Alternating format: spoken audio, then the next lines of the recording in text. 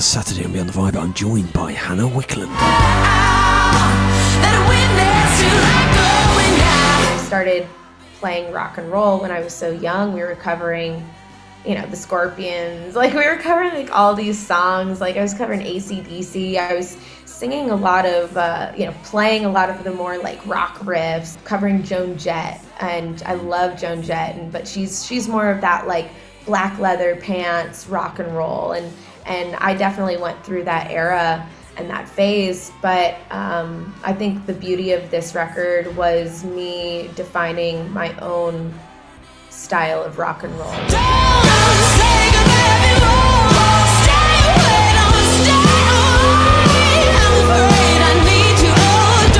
This time, of course, you're joined by Sam Kiszka of Greta who produced it as well, and also Daniel of Greta as well.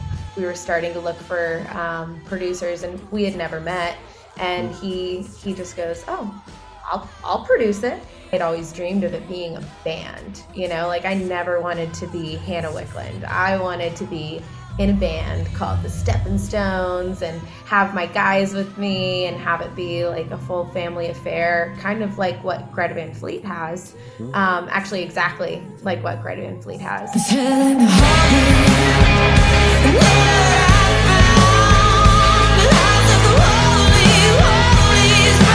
mean, of course, you're on tour now, and it's been a bit of a busy period. Recently been in the UK playing like arenas. Yeah. I saw it, wasn't it Wembley a few days ago? It's like, I mean, that must have been an experience. It's vastly different from the last two tours that I did over here, which I like to tell people to put it into perspective. The first time I toured over in Europe in like 2017, I was literally like sleeping above a gas station in Spain.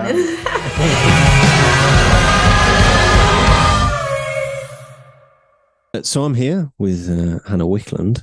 Thank you very much for joining me.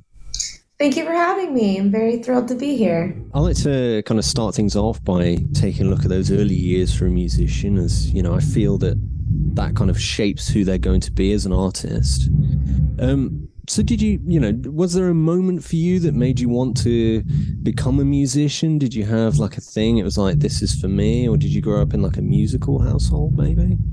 I grew up in a musical household. My dad had started a band on Hilton Head Island, where I am from. He was like the drummer for just kind of like a classic rock cover band kind of vibe, but back in like the 80s. And I have an older brother who's 7 years older than me, and he started playing drums when he was 3 years old. So by the time I was around music, we already had a music room in the house. So one of my like very, very, very earliest memories is digging through a basket of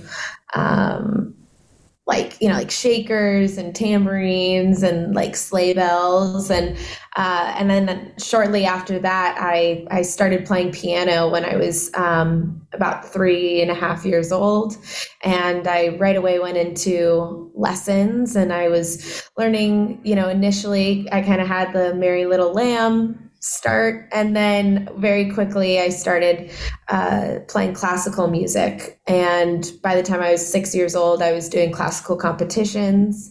And when I was 8 years old, I remember coming out on Christmas Day, and there was a guitar sitting by the Christmas tree, and I was so excited, and I was like, oh my God, this is so cool. And then my dad had to deliver me the bad news that was actually for my older brother. Oh, no. I know.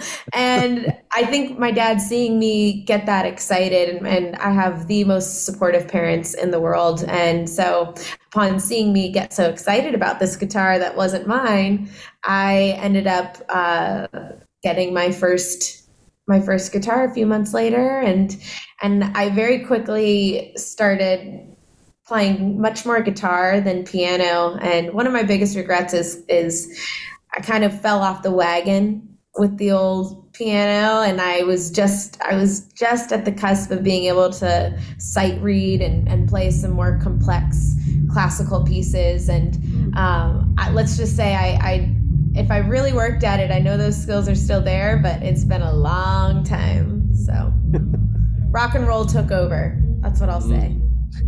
I think growing up, everybody has that kind of first band that they really connect with, like it's their band or musician. Did you have kind of one in particular that was for you? Definitely the Beatles. They were my complete introduction to music. Right around that age of like 4 years old, when I was playing piano, my dad bought me a book called, I think it was called Beatles Easy Play Today.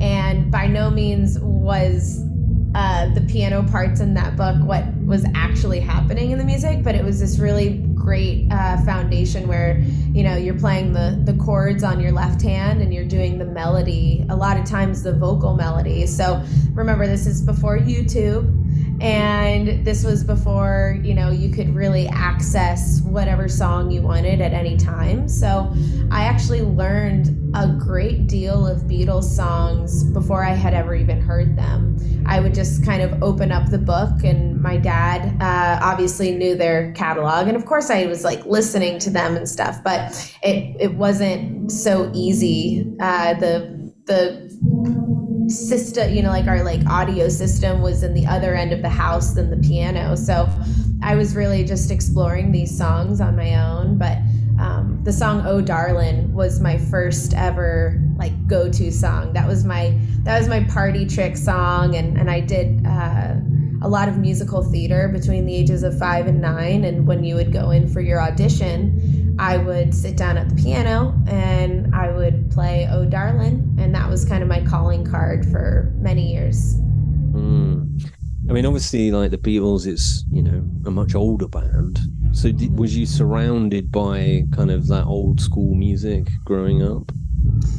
Yeah, I'd say that about 99% of the music that I took in as, I mean, honestly, still, is very much rooted in that classic rock and roll, kind of Beatles, Rolling Stones, Jefferson Airplane and Starship, and all of that kind of stuff. I really gravitated towards the 60s early on, and then the 70s, and you know, that was the 60s and 70s were definitely, and still are, like my favorite era of music.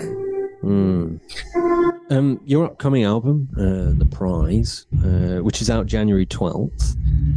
This time, of course, you're joined by Sam Kiszka of Greta Van Fleet, who produced it as well, and also Daniel of Greta as well on drums. Of course, that's a new dynamic this time around for you. How did that kind of conversation first come about? Well, I was working with the same management as them for a period of time, and it was at the point of getting this record started, and there was a suggestion made, which, come to find out, I guess Sam had seen a video of my Audio Tree performance and had kind of heard that we were starting to look for producers, and we had never met, and he just goes, "Oh, I'll produce it." And he had never produced anything. And he was actually 2 years my junior. So going into the studio with him after having worked with a handful of, you know, kind of older guys, older producers, I went in with a really open mind because I had started my career. I started my band when I was 8 years old, and I had always dreamed of it being a band. You know, like I never wanted to be Hannah Wicklund. I wanted to be in a band called the Steppin' Stones and have my guys with me and have it be like a full family affair, kind of like what Greta Van Fleet has. Actually, exactly like what Greta Van Fleet has. And so when we went into the studio that first day, it was almost like I had gone back in time a little bit, because he felt more like a band member and more like a friend than this more dominating producer energy that I had felt in the studio before. So in the world of collaboration, it was just, we hit the ground running, and it was a few weeks into the project that then Daniel came into the fold because we needed a drummer. And Sam was like, "I know the perfect guy." And they are just, I think, the best rhythm section in rock and roll right now. They're, especially for, like on the cusp of people still, creating new music and on the upswing of their career. I mean, they're so rock solid. And so it really rounded out these songs in a beautiful way, because I came into this project having all of the songs written, and the arrangements for the most part were there. I had been living with these songs for many years before we went into the studio. So ultimately what I was looking for out of a producer was somebody who was going to come in and, take a magnifying glass to the songs and help me kind of with parts. Not, the songs were there, but in order to get the absolute most out of a song in the studio, you want to be digging into every bass line, every drum fill, every vocal line, and that was the attention that Sam brought to the project. So I adored that recording process. I mean, I imagine that's like an extra thing there, isn't it? Because he's part of it, like with him playing on it. It's not just a producer, is it? There's that extra level of collaboration. Obviously, like with this new album about, did you look at kind of approaching it any differently this time compared to your debut? I mean, I know that like you've been combining kind of mediums this time, doing art for each song, with the music. Was this kind of a thing that you wanted to do from the beginning? No, that was not something that I planned on.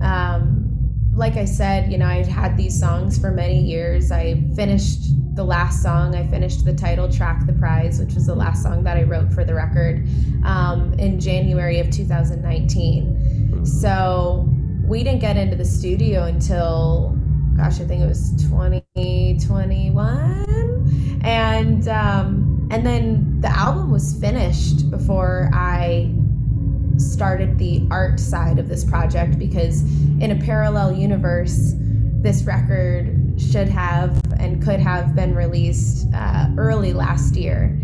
And without going too deep into the painful parts, this business cannot be fun sometimes, and there's a lot of people that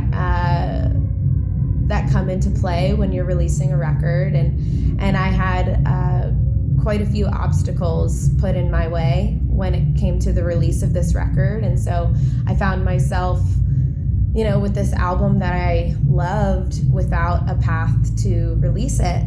And that's where the art side came into focus, is because I had, during COVID, dived back into my artwork. I had done that when I was a kid. My mom's an artist, so the art side of my life is, has always been parallel to my music. And, when I was a teenager, I had done my own album covers and stuff like that, but life had gotten busy and I hadn't done my artwork for a long time. And, I found myself with this record, and I had a lot of time on my hands, and I chose to pour even more of myself into this project because it just didn't feel right.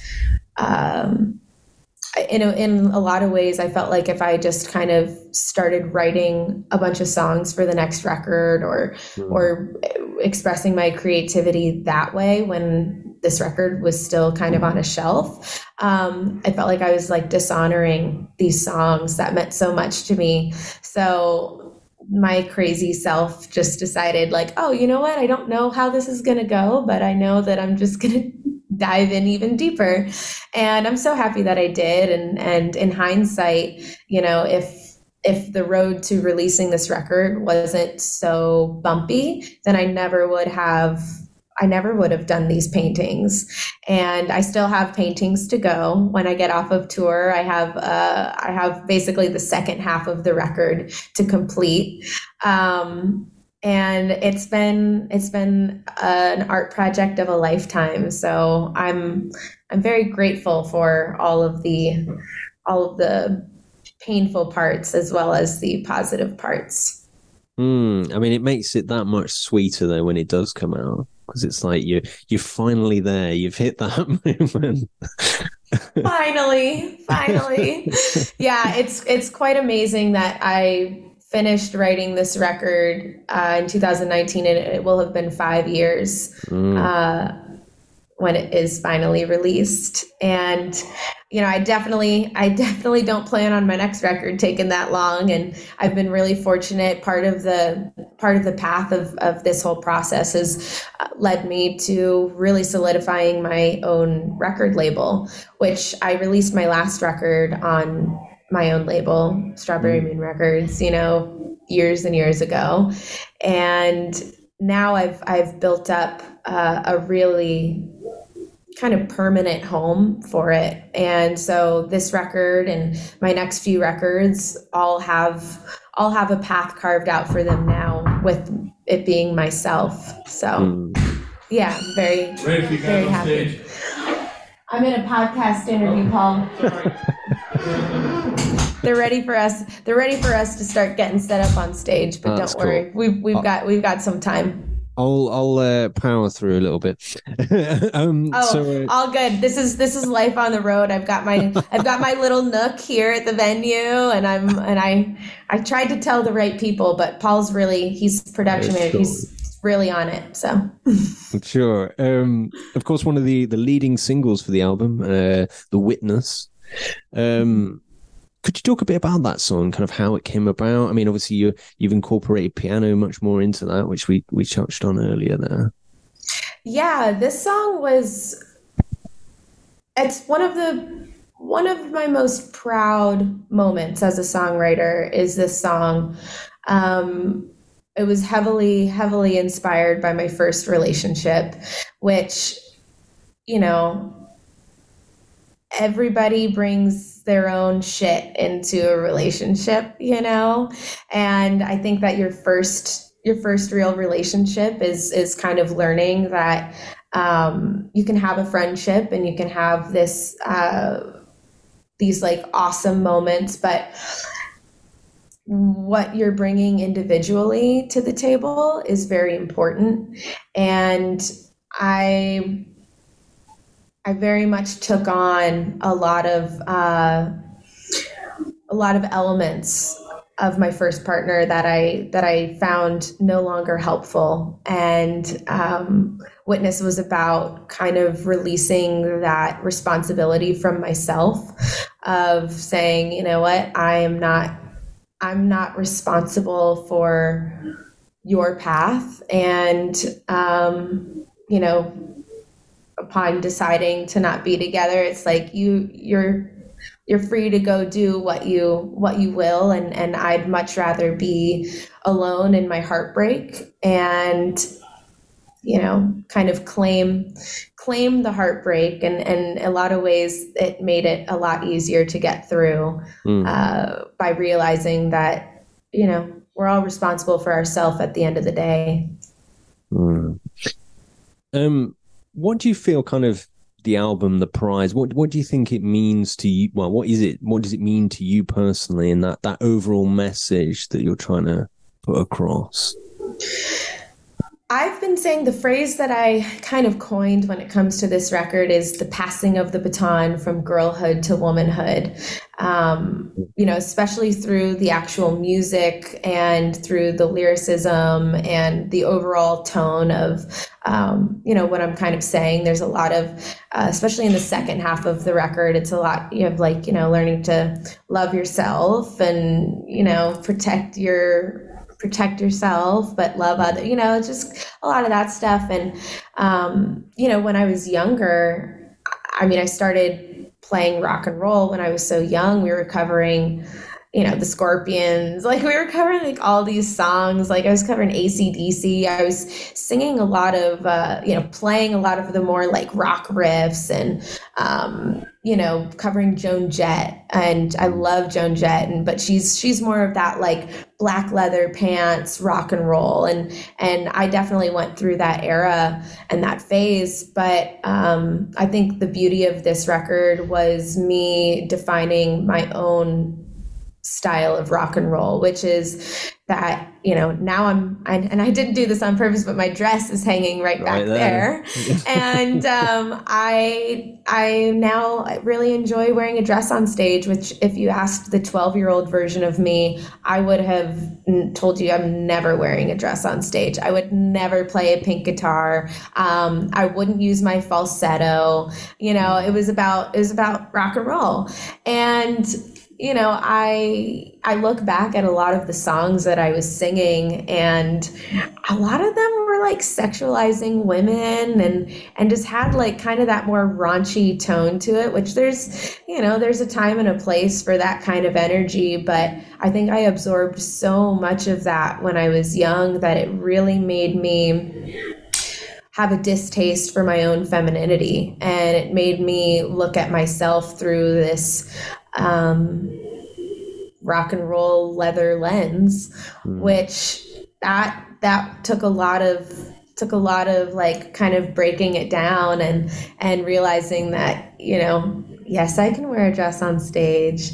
I was in the studio with Sam that I said, I think I'm ready for a pink guitar. Like at the first like 2 weeks of us working on this record and like kind of feeling the lyrics in a different way. And I was like, you know what, I think that would be great. And he actually surprised me a few weeks later. I'd said it once, and he bought me the most beautiful shell pink Tom Anderson guitar that I've ever seen, and that's what I'm playing on tour right now. And so everything kind of has come full circle for me with this record, and I think it has a lot of the feminine tone and stuff to it, but I think it's informative for anybody, any age, any gender. It's really just about embracing yourself and embracing your own thing.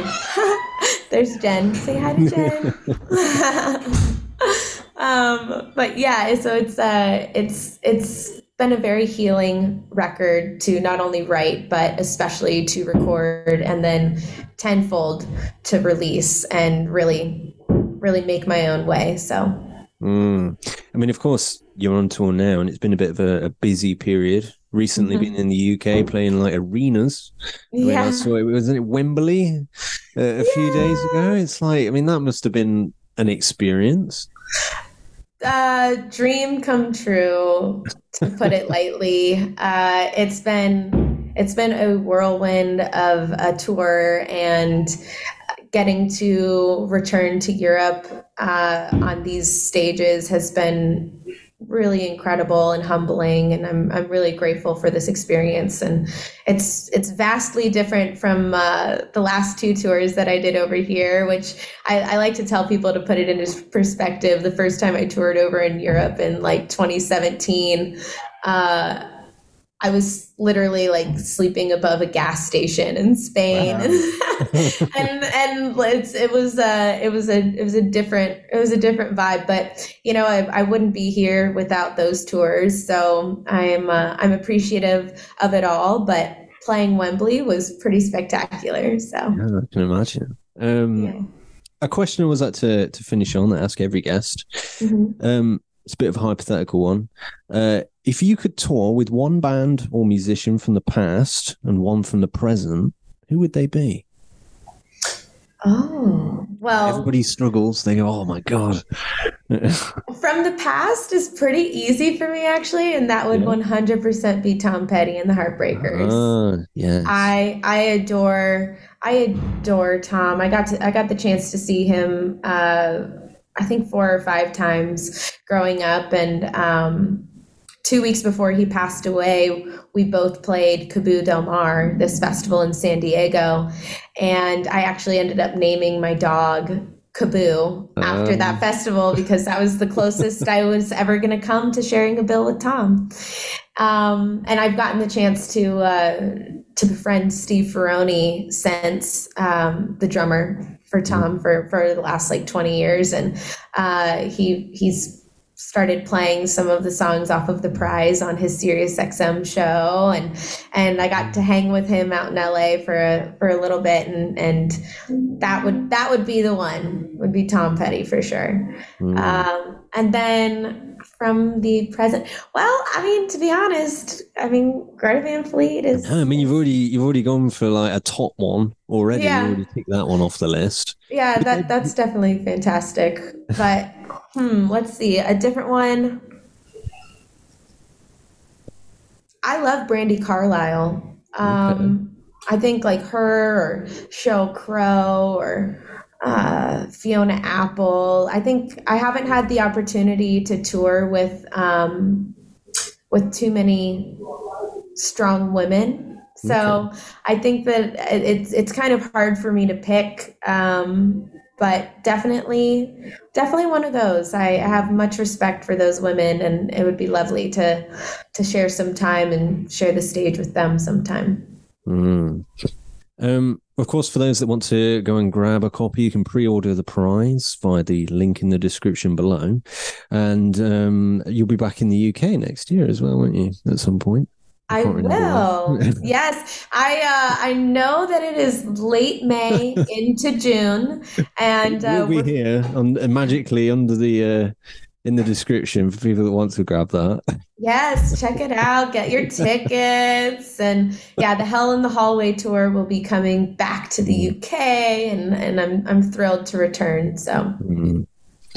Yes. So if you want to check that out, obviously all that is in the link in the description below. Thank you very much for joining me, Hannah, and taking the Thank time you. on tour as well. You're the first one that's been literally on a tour while while we do a Oh, podcast. good. Well, I hope everyone can forgive Yeah, yeah. and see the chaos of the Through the looking circus of glass, touring. Yeah. seeing into the. Yes, very nice. I like that.